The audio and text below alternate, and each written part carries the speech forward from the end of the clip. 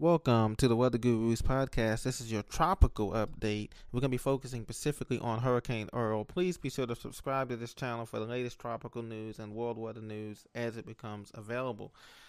I'm your host, Tony. Thank you for joining me. Right now, we're looking at the satellite view, infrared satellite loop as Hurricane Earl continues to intensify. The hurricane hunters are out there now. Right now, winds are sustained at 105 miles an hour. Makes it just a healthy Category 2 on its way to a Category 3 here. And as you can see, we're going to get into some of the dynamics here. Currently, it's approaching Bermuda from the southeast, south-southeast. Its closest point of approach to the Bermuda Islands in the Atlantic would be 88 miles to the southeast of Bermuda. So Bermuda will be on the western side, which is the weaker side, obviously, of this system. But however, some hurricane force gusts cannot be ruled out of the question at this time, out of the possibilities here. So looking back at it, hurricane force winds extend out about 60 miles from the center of this storm. Once again, maximum sustained winds at 105 miles an hour. The latest advisory from the Hurricane Center will be out in the next hour at 5 p.m. Eastern Standard Time. And right now, the minimum sensor pressure is 965 millibars and falling.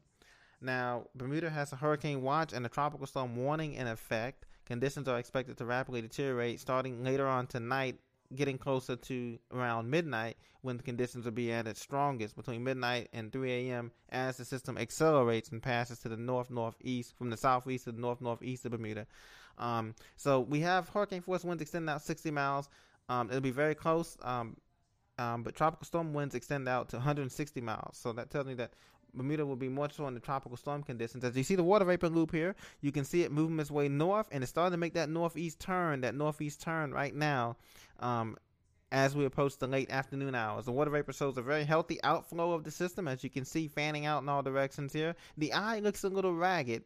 It's an open eye a little bit in the southeast or the northeast quadrant. However, very healthy convection around the center on that eye wall there means that it is strengthening, and it will be a Category 3 major hurricane as we approach the midnight hour. Now, Bermuda is 1 hour ahead of Eastern Standard Time for those of you that are keeping track, and this is the marine area. This is from the local Bermuda Weather Service here. You can see the 25 nautical mile marine area, and you can see those rain bands approaching here, just about getting into the zone. So Bermuda will be in tropical storm force winds coming up here probably just after sunset, nightfall. So sometime between 8 and 10 p.m. their time and 7 p.m. Eastern time, they'll begin to get into those tropical storm force winds there, which is 39 miles an hour and above, as you know. So you can see it here. You see the fanning clouds. Some of the outer bands are already approaching the island.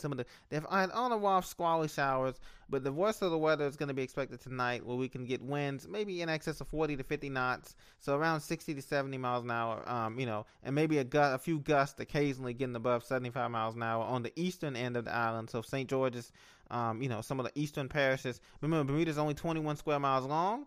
And so because of which, guys, it's very hard to get a direct hit. The last time they had a direct hit, almost a direct hit, was Hurricane Fabian back in 2003.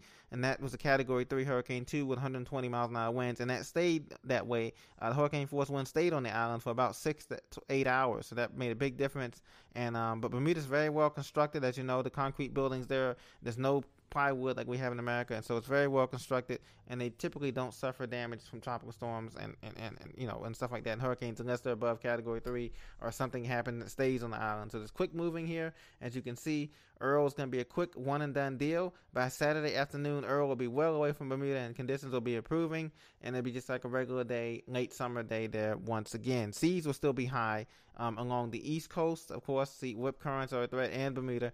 The seas will most of the beaches on the south shore of Bermuda, but this swells will be coming from the swells will be coming more from the south southeast, and then eventually the swells will be coming from the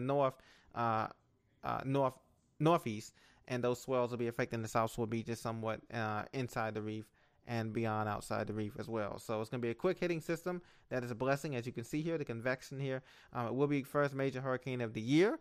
And it will be going into cooler water. So it'll be weakening after it passes Bermuda a couple hundred miles to the northeast. It'll be weakening out of major hurricane strength and turning extratropical, just as Danielle did in this previous path here.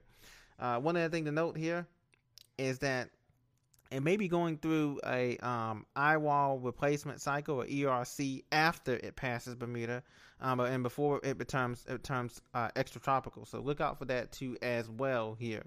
And with Bermuda being on the western side, there's a lesser chance of tornadoes and water spouts, unlike last time when they were on the eastern side when they had a major hurricane that hit Fabian, when they had the eastern side come through the eastern eye wall. So, and Nicole too as well, and they had Gustavo a few years ago too as well. But in this storm, we're on the western side, so less chance of tornadoes or water spouts activity. However, strong winds, north winds veering first from the north and then from the northwest as the storm passes to the northeast.